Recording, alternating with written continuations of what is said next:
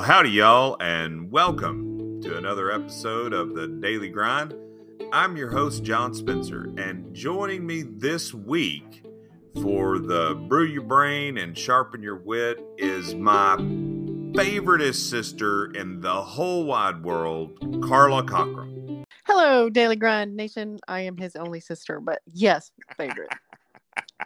Still my favorite. And you're my favorite brother also. So, again, on the Daily Grind, we're going to give you some things to brew your brain as we run down on a few historical events and run down on today's dates. Give you a chance to sharpen your wit as we throw out some random musings just to get your brain gears turning this morning. And then we'll hopefully have a chance to enhance your faith. We'll talk about the Bible and what it means to walk with Jesus. So grab a mug of your favorite brew and join us on this edition of the Daily Grind. Let's get that show on the road.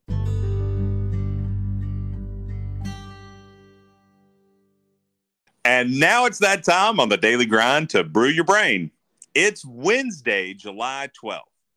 And on July 12th in 1862, the United States Congress authorized the U.S. Medal of Honor, the highest and most prestigious personal military decoration.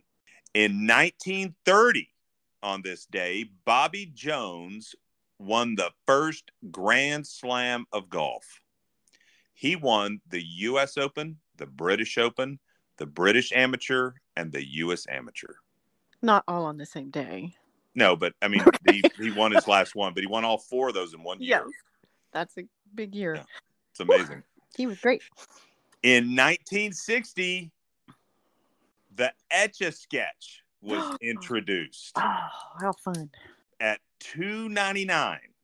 And it went on to sell 600,000 units that year. And it is one of the best known toys of that era. And it is a member of the Toy Hall of Fame. I could always manage to draw a mean staircase. Yes, same. I could draw. In 1962, on this day, the Rolling Stones performed together live for the first time at London's Marquee Club. Oh, it is serendipitous that you are doing this with me this week.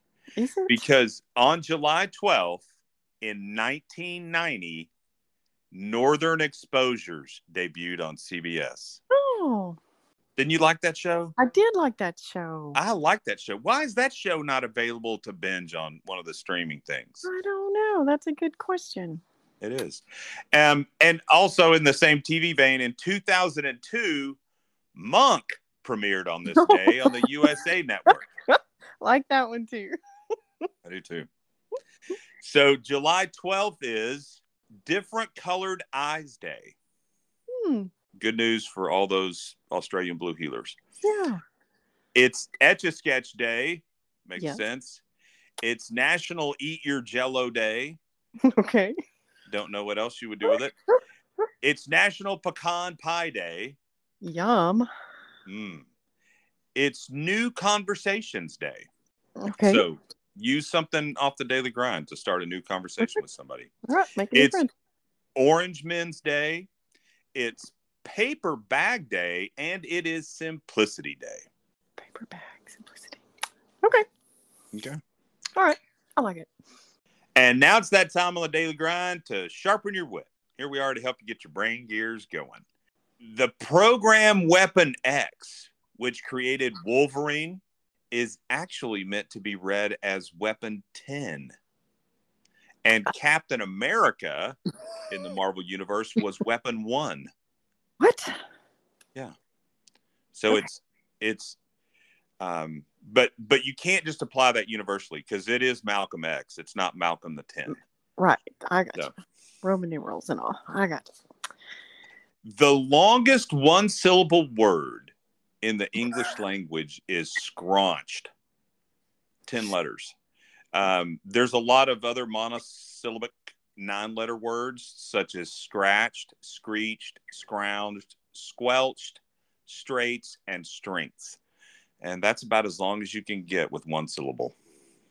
Wow. And talking about syllables, here's something that's I always find interesting. Do you know that there are fewer syllables in saying World Wide Web than there are in saying www? There are. I know. 3. I know. I really believe that people who usually say no pun intended usually intended it. Intended that pun for sure. Yeah, that's so disingenuous. Yeah, you did. We all know it. James Earl Jones was originally paid $7,000 for voicing Darth Vader. No. I know. I hope they renegotiated that. Somebody got taken advantage by the dark side. Oh my God. The sounds of the Brachiosaurus in Jurassic Park were a mix of whale and donkey sounds. That sums up a lot about Jurassic Park right there. There you go. The word skunk actually comes from an Algonquin phrase for peeing fox. Oh. Okay. How could you not need to know that? Oh my gosh. My neighbor the other day told me that my lawn was impeccable. And I told them I didn't know that it was chicken proof. Okay. That's bad. That's a bad one. Oh, just wait. That's just a warm up. Okay. You know, I have a friend, Carla, who went bald, but he kept his comb. He just couldn't part with it. Oh, I guess not. Yep, that's bad too. So, oh. Okay.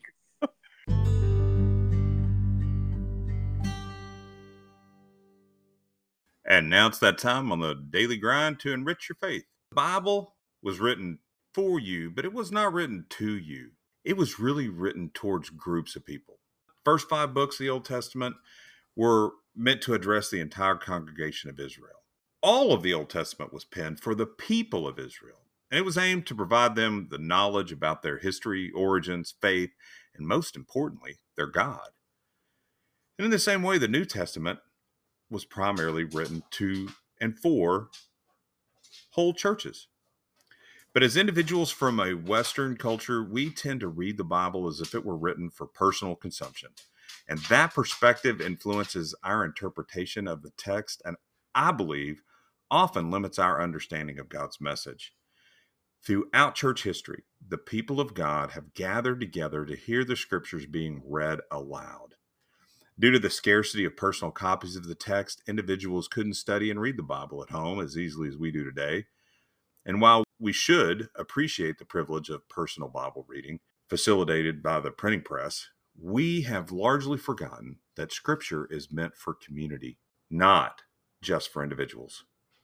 And as a result, our interpretations and applications of the Bible often reflect an individualistic lens, causing us to overlook its emphasis on community. For example, we commonly apply 1 Corinthians 6:19 to the importance of taking care of our physical bodies since they are the temples of the Holy Spirit. However, in misreading Scripture with Western eyes, we misinterpret the plurals of this passage. It says, "Do you not know that your bodies are temples of the Holy Spirit, who is in you, whom you have received from God? You are not your own." Now, the pronoun you is plural, while temple is singular.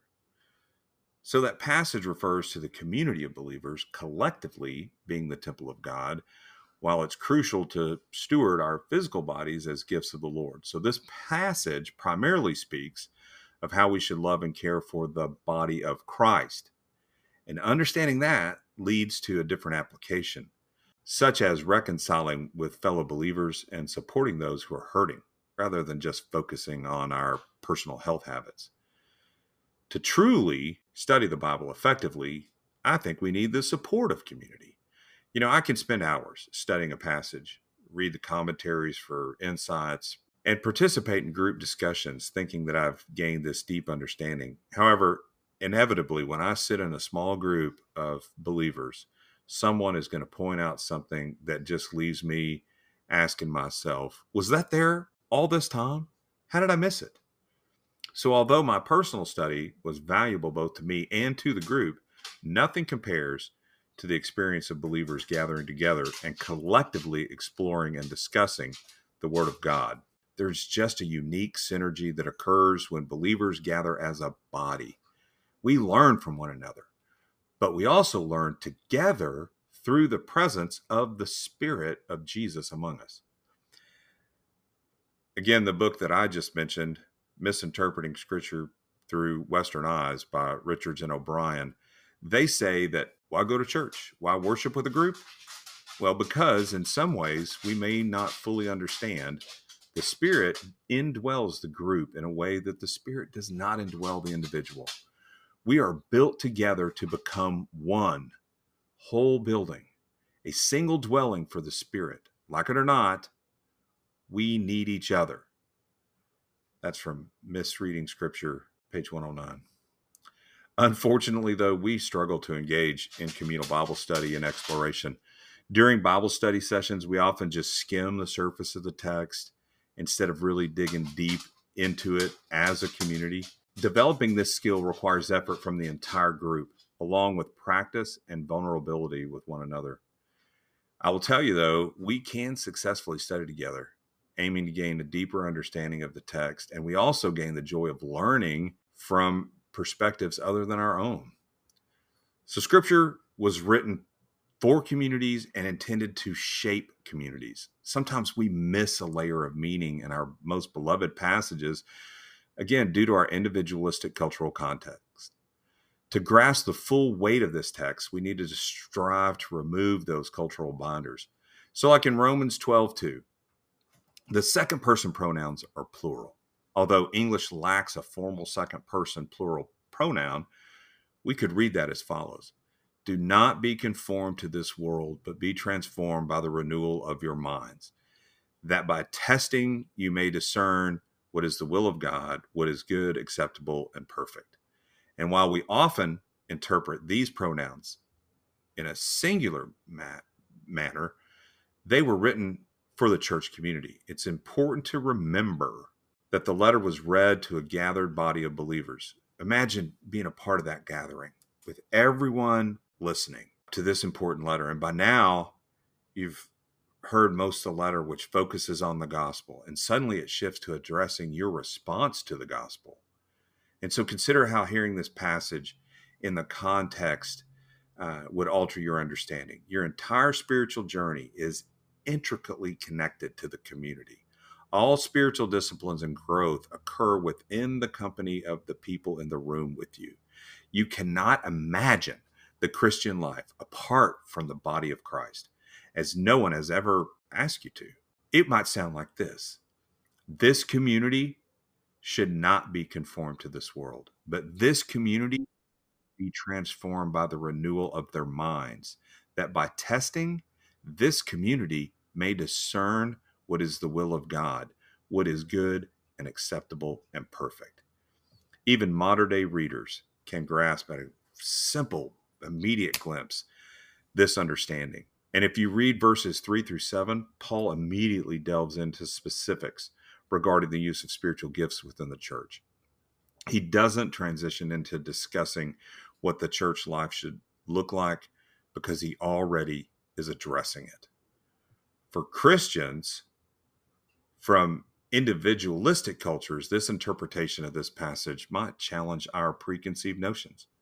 I mean, to truly understand what the Bible is saying, we must make an effort to comprehend how the original audience would have heard it. This cultural context and assumptions shape their reading of the text, leading to often a different understanding than our own. So, yes, we should rejoice that we have personal access to the Bible, but we must not forget to read it and study it within the context of community. We need to challenge our individualistic mindset and seek God's guidance on how the passage that we are reading should shape and transform our community. I think if we fail to do this, it would cause us to miss a significant portion of what the Lord communicates to us through his word. And that results in missed opportunities to obey and worship him. Thanks for joining me on the Daily Grind. I have put references to Misreading Scripture with Western Eyes by Ralph Richards and Brandon J. O'Brien, as well as my email and things like that in the show notes. Anyway, thanks again for joining me. I'll see you tomorrow. Grace and peace to you.